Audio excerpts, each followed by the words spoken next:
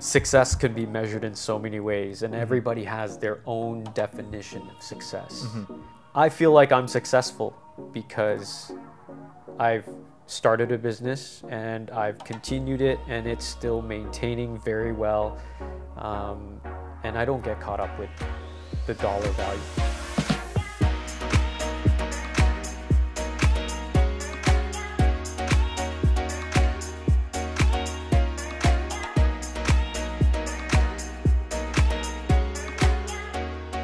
Hey everyone, welcome to another episode of the Steel Entrepreneur Show. This is episode 39, and with me I have Michael Tang. And Michael Tang owns Threads Fashion Alterations on Cambie. It's a it's a fashion alterations tailor shop here in Vancouver. He's a father, a husband, and an entrepreneur. Michael is a long-time tailor. I think I remember reading it was like 15 years. 20 plus years now. 20 plus. You barely look 20. Yeah, I know. 20 plus years of experience, approximation. And that was with your mom first, right? My mom first, yeah. Okay, yeah. Cool.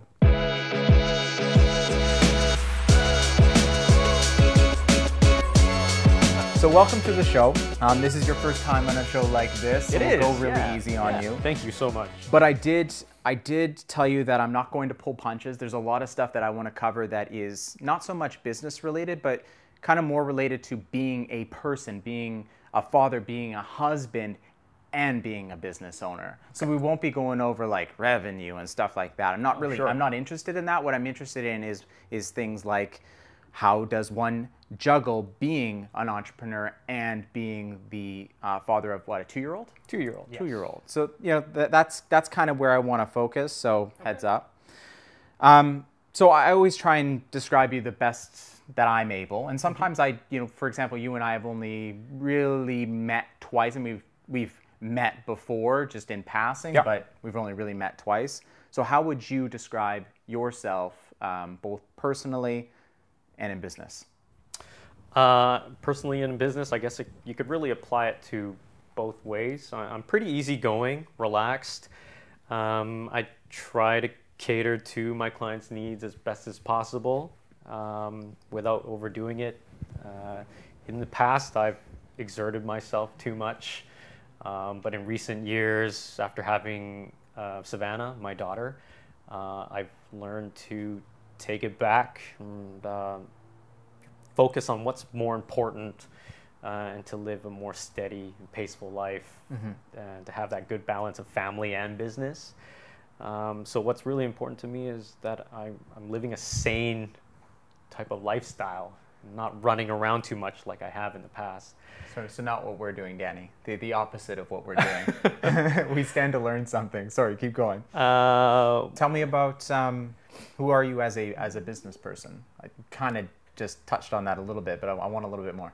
Well, predating my daughter, I was very hardworking. I would always, it was hard for me to say no to my clients because I'm always face to face with them, and I learn to know them personally, learn their first names. So when they come in, it's almost easy for me to just, hey, Adam, for example, And I learned. And you agree to those impossible deadlines? I do. I tend to, because I'm such a people pleaser, and it wasn't until more recent years where I learned to not be that way.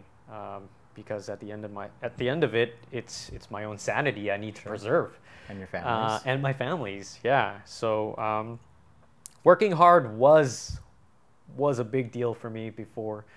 And now, would you say it's more working smart? Working smart, yes. Okay. Yes. Well, we'll get into that. Perfect way to say it. Yeah. I wanted to touch on you mentioned you're getting more comfortable with saying no. Yes. When did that change as a result of having a family, and what did that transition look like? Like, if, for example, I, like you did, I have trouble saying no to clients. Like I think if it's a fear of upsetting them, a fear of them going elsewhere, a fear of whatever, right? That's all the above. How did you learn to deal with that, or was it just a circumstance? It wasn't easy, for sure. It wasn't easy because it wasn't like I picked this up over the first season, the next following season, where I haven't learned my lesson yet. Yeah. It took a little bit of time. I had to start realizing that my clients' needs don't overtake my own needs. And it slowly dawned on me that I do need to say no, even though in my heart, in my mind, I'm thinking, yeah, I do want to help this individual out, because a lot of people who come in have this sob story that they need something done for a wedding, for their own personal wedding, I'm for sure a a wedding birthday, is for Nana's 90th birthday, and it was very hard for me to say no to these people. Mm-hmm. But again, over time, it probably took me a couple of years to just learn to slowly say no, and also offer them an explanation instead of just outright saying no. And for me, I had a great excuse, because a 2-year-old daughter at home trumps anything anybody can say to me. That's true. It was probably the best excuse I have, because I want to be home by 6 o'clock to have dinner with them and spend some time with the family before, like most children, they go to bed by 8, 9 o'clock. So I want to get this tiny window. Yeah, I get this little bit of window to play with my kid before they have to go to sleep. Right? What happened when you started saying no? Like, did you get any pushback, or did you have to have any tough conversations, and what did those look like? I do have a selective few clients who are very needy. Mm-hmm. Of course, they weren't very happy. And I would say I probably don't see them anymore, because they are the type of person who would come in on a Thursday and expect things done by a Saturday, which maybe a day turnover, 2-day turnover. And that wasn't something I was willing to take on anymore or any further. So I would say that I have lost out on some business, which is not a bad thing, because now I've found a good balance of work where I'm not stressed out and feeling I don't have enough time during the day. So maybe you got rid of, you lost some clients, but you lost the clients that really weren't creating, they were creating more problems than they were value. Right. In a sense, yeah, they were just too demanding, and I'm not really willing to cater to that anymore. That's fair. Occasionally, you know what, I will help out somebody who really appeals to me. Yeah. For example, last year or sometime, a client of mine, clearly was going through some sort of terminal illness. You can see some of just the unhealthy look and the hair loss. I didn't really pry into the story, but she did give me a little bit of backstory, and she did imply that she didn't have a lot of time left. Damn. And she was getting married on the fly in the middle of wedding season. Yeah. So I definitely put my foot forward for her, because I see no other way than to help out as much as I can. Even though I didn't know this person very well, I felt like I had to. It was something I needed to for her, for her own, I don't know. Yeah, no, I think eventually you kind of start to build a bit of a radar for the folks that really aren't going to appreciate you anymore for you bending over backwards for them. And here was a case where you knew that was very much the opposite. You could make a big difference in a family or in somebody's life. So that makes some sense to me. Yeah. I find that there are a few clients who don't value me. You know what? Maybe just thank you so much. But just see me as a person instead of the guy behind the sewing machine. Instead just of Taylor supposed Mike. to, just supposed to do the stuff I ask and be on their merry way. To see me as an individual who does have a life, who does have a family, who does have feelings, right? Sure. But hopefully I don't see too many of these people. That makes sense. Well, that's something the reason I ask is because it's something that I struggle with to this day. There's a couple clients that I have that, I probably could do without. Yeah. But it's just sometimes it's hard for me to say no to people, especially people who have been with me for a long time. But depends what industry you're in too, and It's true. See, I don't have to face people, face to face. See, that I think that would be a lot more challenging to say no versus when I say no, I say no over the phone. Yeah. Right? Yeah. Or I say no over an email or something like that. That disconnect answers. It's different. Yeah. I remember when we I came into your shop. Yeah. Brought in a bunch of clothes, and as I was mentioning earlier on, you went into this long story about like you told me about your business. You told me about some of your numbers. You told me about your take home. You told me about your margin on a pair of pants. You told me everything short of giving me your tax return and your logins to QuickBooks. Yeah. Pretty much. Yeah. And the way that I read that, and I could have read that wrong, but the way that I read that is, here's a guy who's not. He's not afraid to be transparent. Yes. Or to, not that you were asking, you weren't necessarily asking a question or asking for help or anything like that, but here's a guy that very likely if things could be different or things could be better or he was looking for some advice, he would have no problem asking for that advice, admitting that, this isn't going the way I want it. Yeah.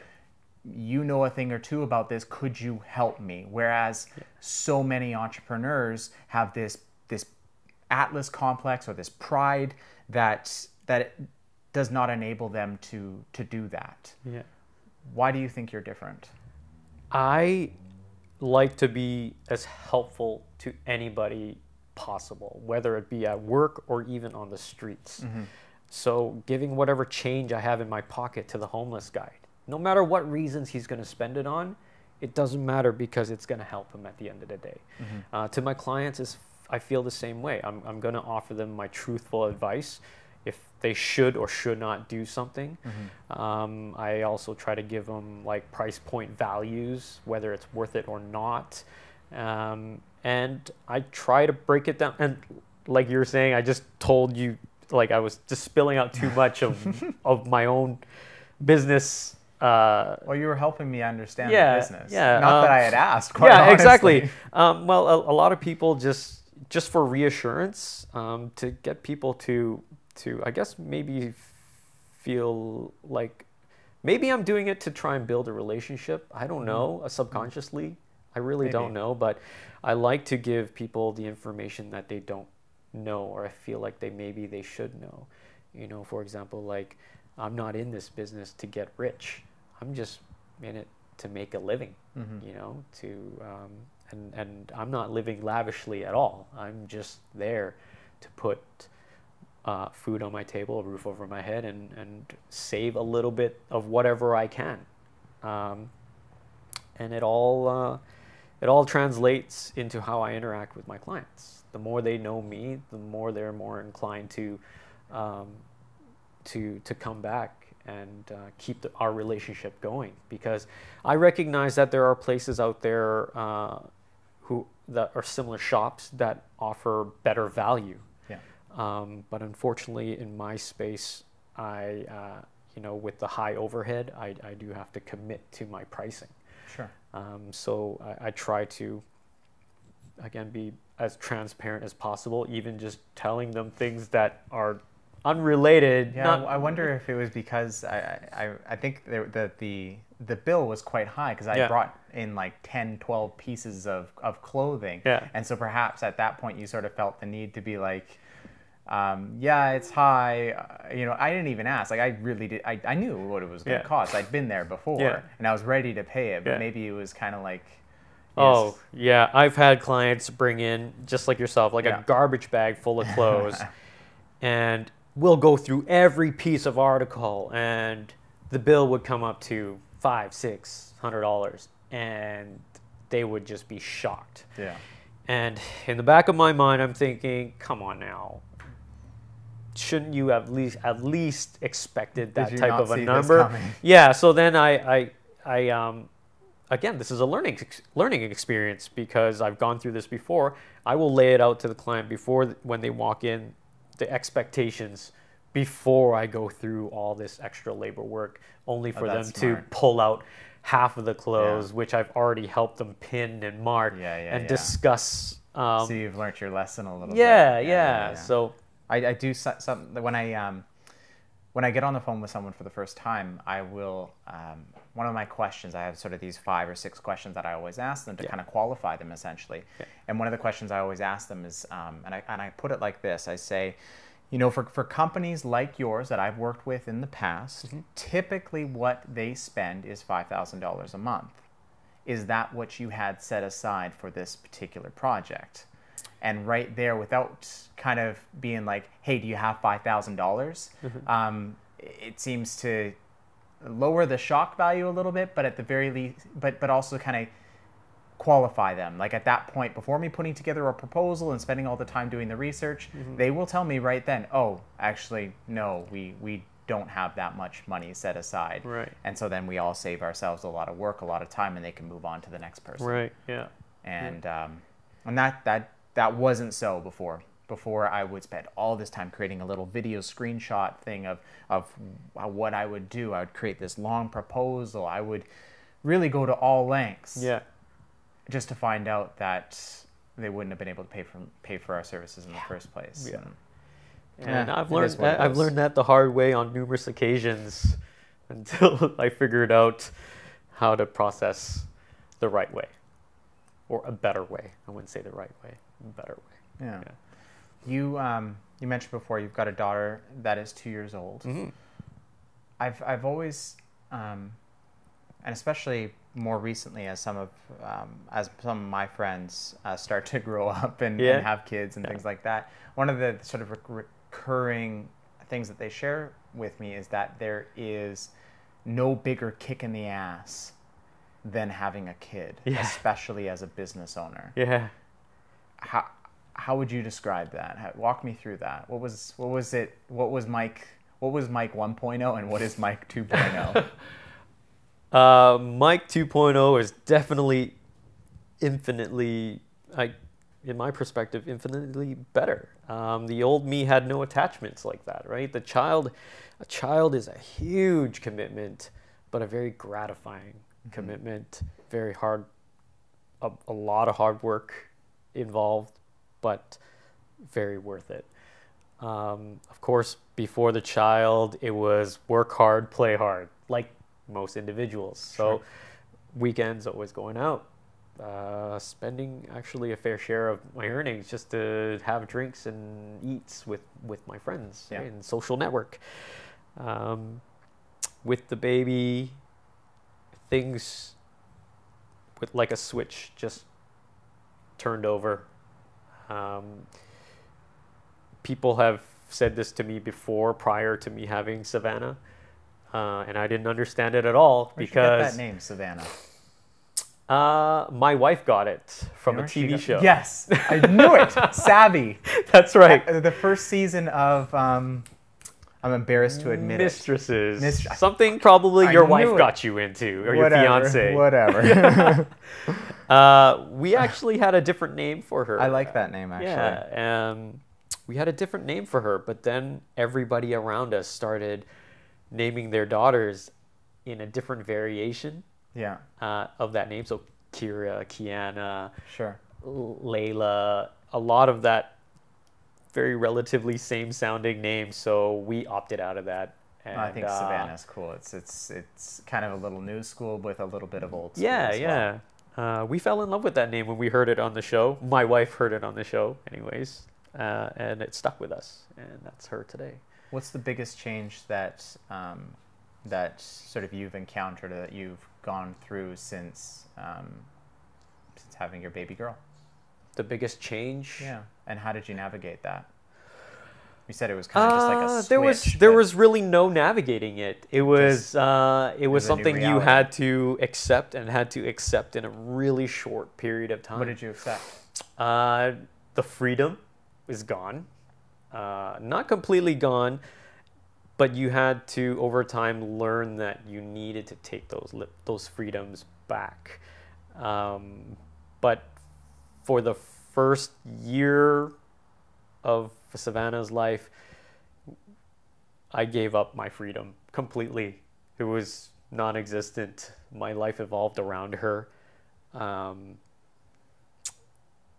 that tough, or was that just that's what you wanted to do anyways? It was something both my wife and I wanted to do, but we learned that it was unhealthy for us to do that.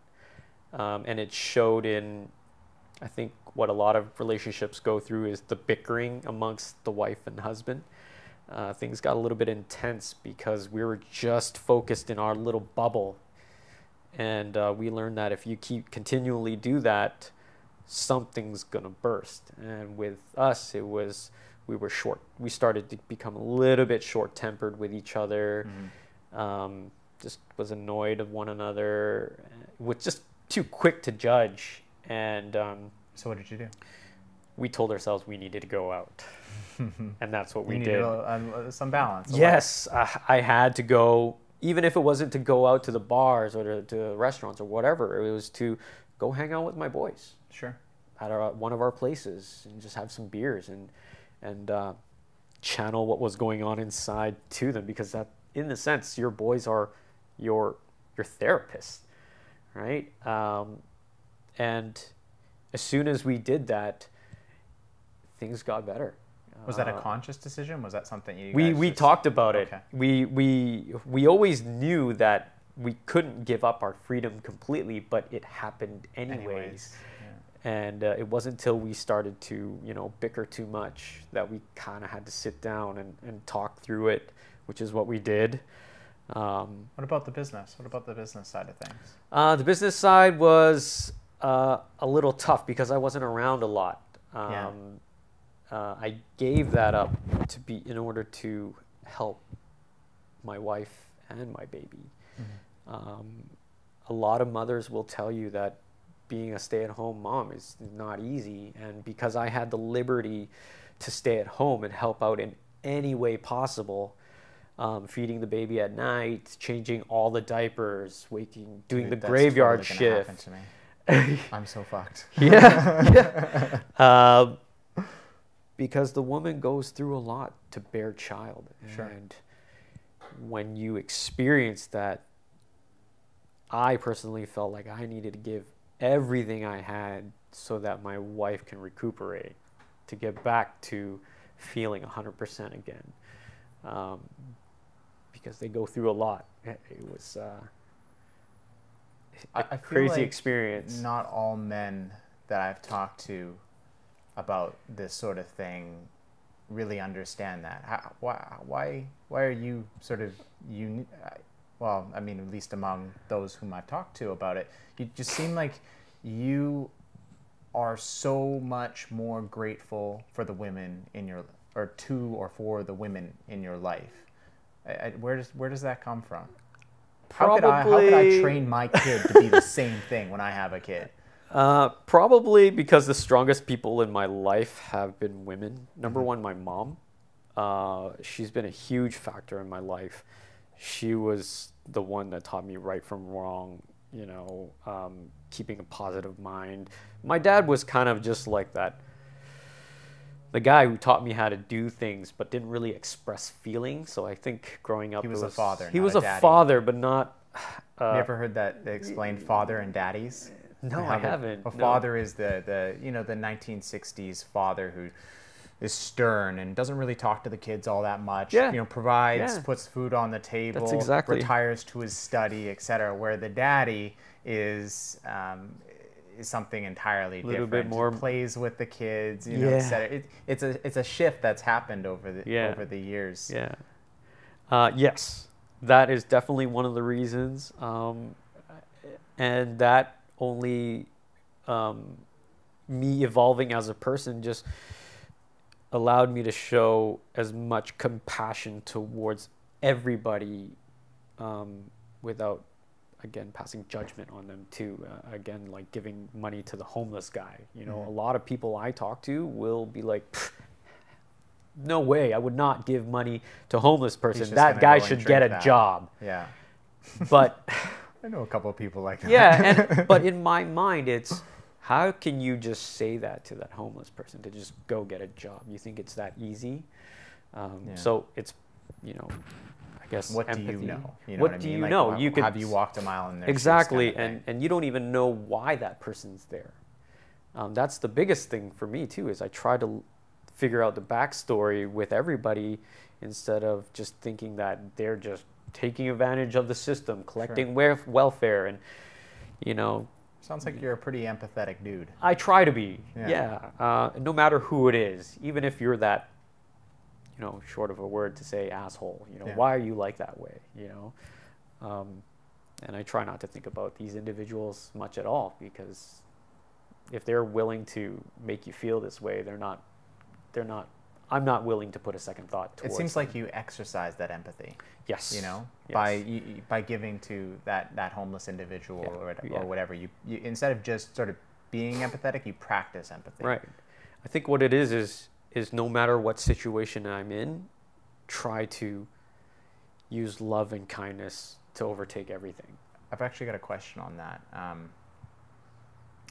So let's suppose that I am a little bit more like you, where I am prone to giving the homeless money, and my hypothetical fiance, let's just say, is a little less like that. Yeah. And is more like, they're just going to go drink that away, or they're just going to. How do you think I would navigate something like that? Doesn't matter. Just you do it don't. anyways. You are who you are. You don't navigate around that. What you just depicted right there is my wife, exactly. Me too.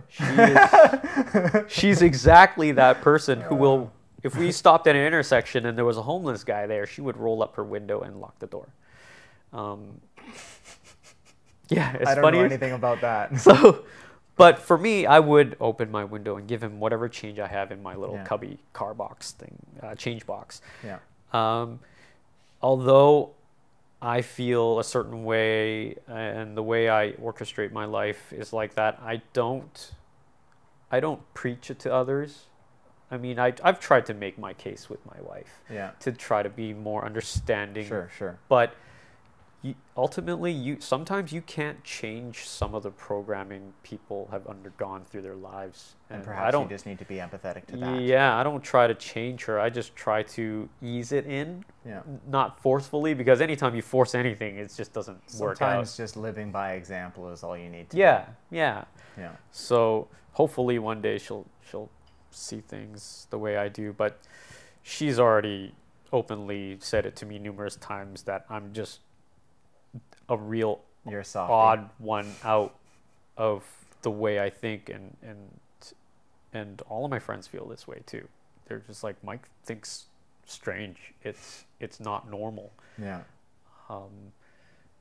But I don't know what I can really attribute that to. Maybe my life experiences have brought me to this the way conclusion. You grew up, Yeah, or that sort of thing. So, but I like it. I really like the philosophy that I live by. Speaking of which, we talked earlier about kind of your minimalist lifestyle. Like you don't have a laptop. Basically, you have a desktop computer, which you basically don't use. Yeah. Your phone's like 10 years old. Yeah.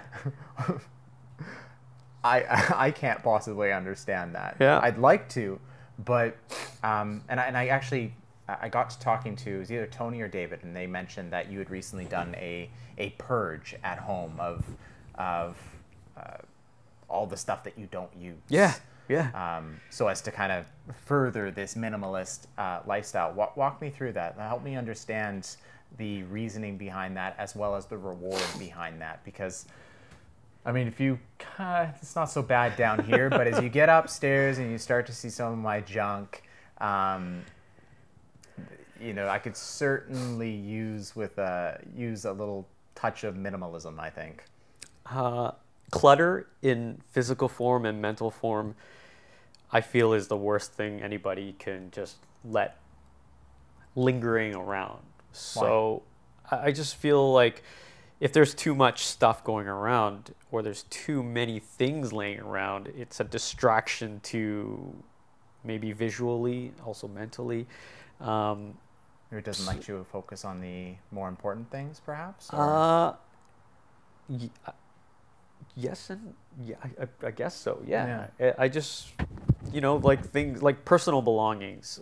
I feel like if you've don't touch something for 3 years, at least 3 years, that thing's got to go. There's this, remember Tim Ferriss? Have you heard of Tim Ferriss? You don't have any technology, you don't. No. How would you know? He interviewed this lady from Japan, and she's got this book about organization. I can't remember her name, but it was a wonderful interview. I think it was even translated. Danny, let's see if maybe Sarah can find that and link to that, because it's worth listening to. And the way that she gets rid of stuff or organizes stuff, or I think actually it's gets rid of stuff. She says, for example, if it's an article of clothing, she says, put that article of clothing on. Does it bring you joy? Yeah. If it doesn't, get rid of it. Yeah. And do that with everything you have, and then see what's left. Yeah. Yeah. And I thought that was that's pretty much the same principles in terms of possession-wise at home. Sure. If I don't touch it, whether it be I don't know, a piece of clothes or something underneath the sink, which a lot of people tend to just leave there without even going through it. Whatever. Tools, gadgets, old shoes, just things you tend to hoard around in your storage room, in the closet, things that are usually hidden from face value. I tend to do a little bit of a purge because... Is this a regular purge, or is this...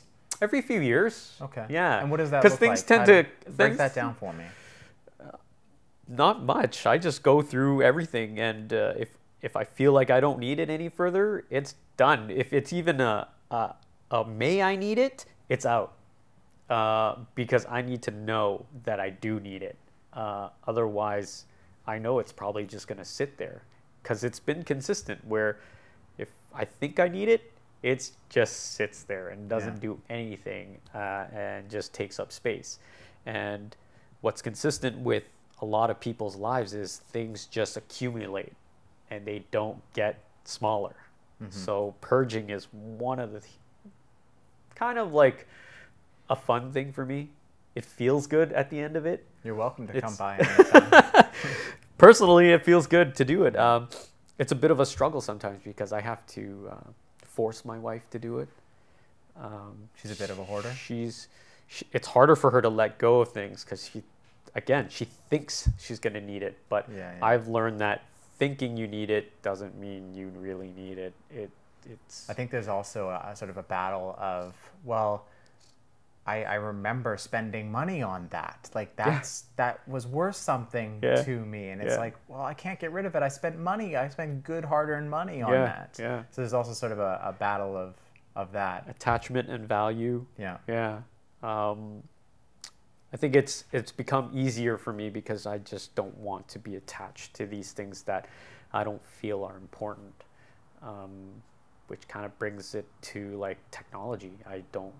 To me, I don't feel it's important to engage in such, I don't know, for me, time-consuming activities when I could be putting that forth to my family and doing stuff, going on a walk, going bike riding, having a picnic, going to play at the park, whatever it is. Will your daughter grow up with technology? Probably. Yeah. Yeah, I have absolutely no control over that. I'm going to practice and preach, not preach really, I don't preach, but I will practice my life with her in hopes that she takes on some of these attributes. Yeah. Well, but usually ultimately, if you lead by example, then the chips will fall where they may. Yeah, kind of thing, you can only hope for that.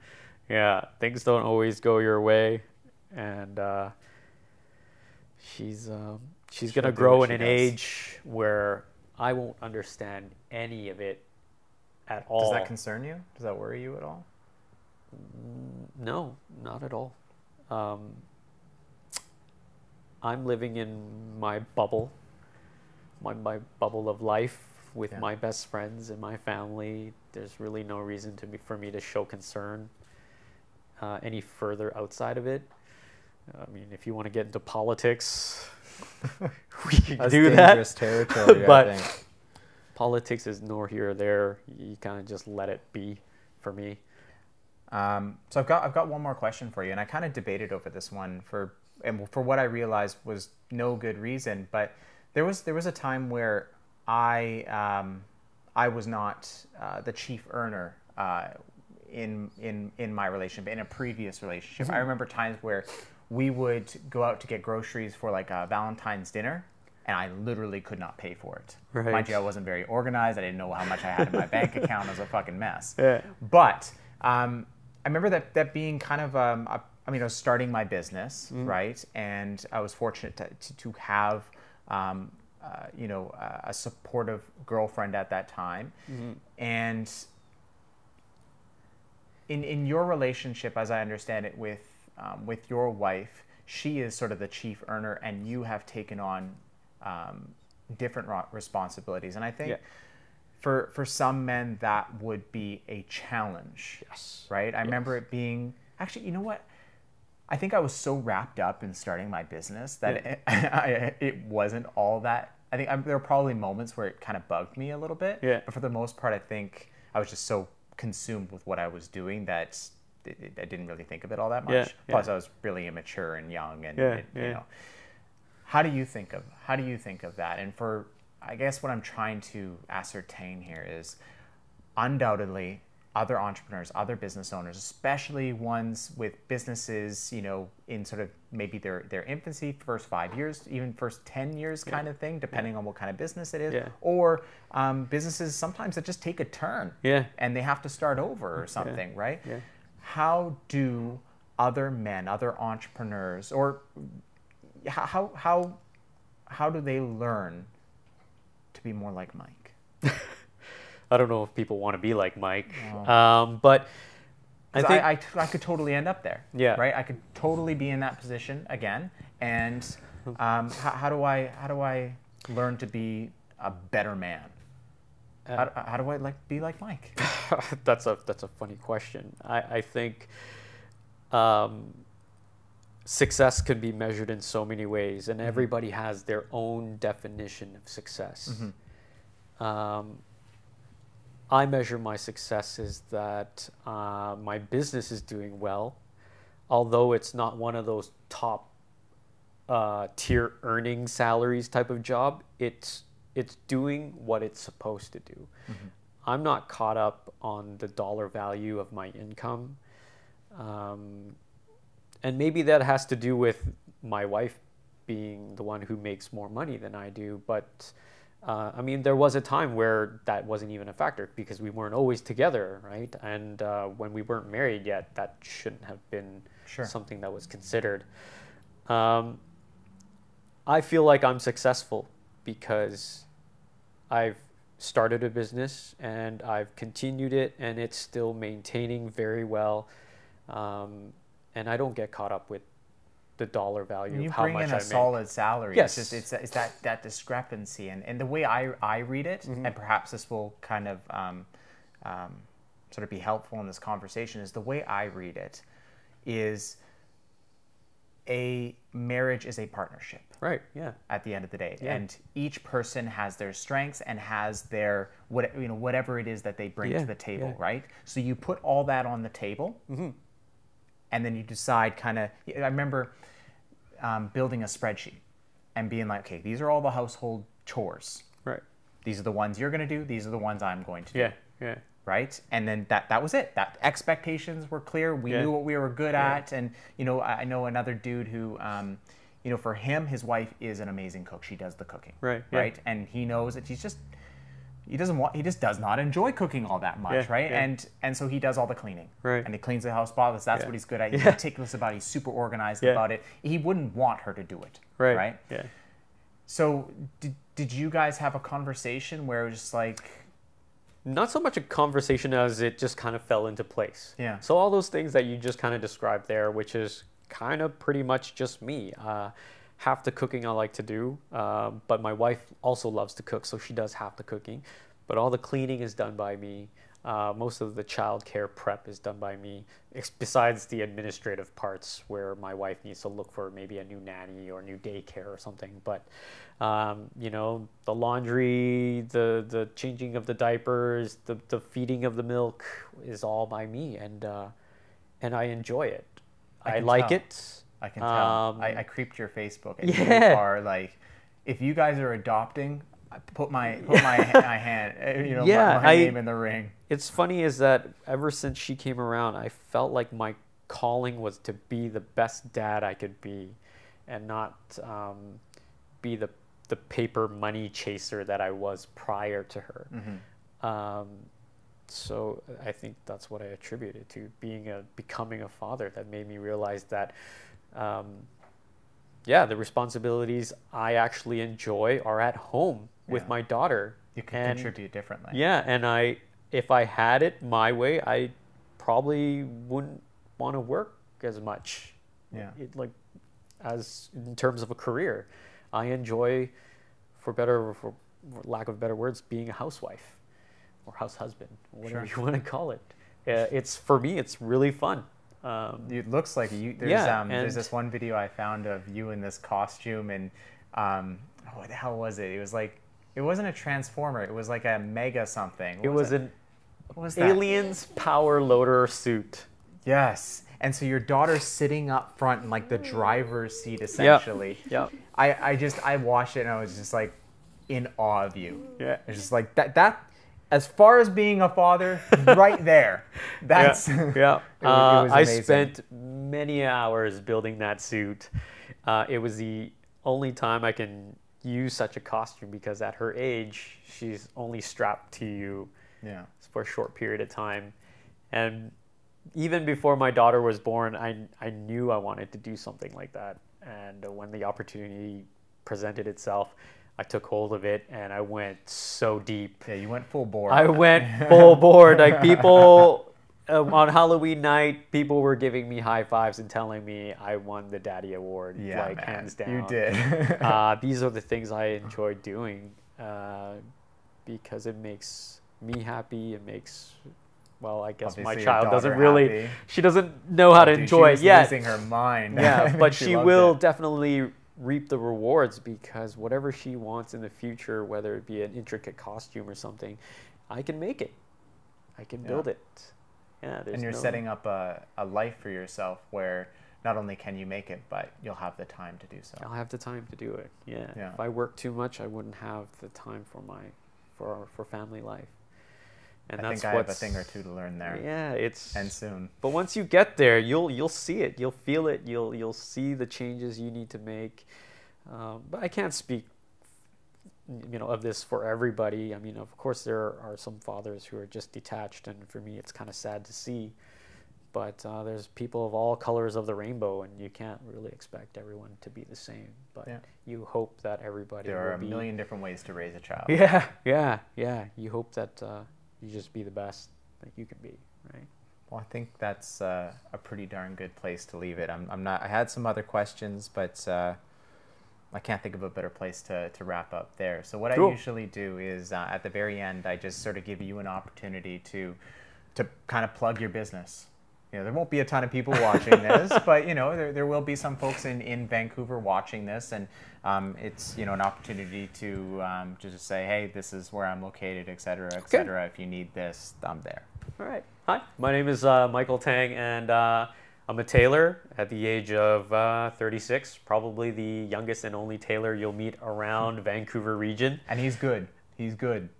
I proclaim to be good. But I have a little shop on Cambie and 16th, sandwiched between a bunch of stores in the middle there. But we do a lot of great work, like wedding gown alterations, suits, custom-made suits, repairs, you name it. If it's made by a sewing machine, we'll tackle it. So you can come by anytime. Yeah. Cool, man. Well, thank you. I Thank you, really Adam. appreciate your time. Yeah, I really enjoyed this. Cool. Thank you, everyone. Thank you for your time. Thank you for your attention. I really appreciate it. We appreciate it. If you have any questions, comments, whatever, for myself, for Michael, I'll make sure that I forward them along to him. You can just leave them in, if you're on Facebook, leave them in the comment section, on YouTube, comment section. If you like this, if you got any value from it, share it with your friends, send it in an email to a friend, whatever. It's all super appreciated. Until next time, thanks, guys.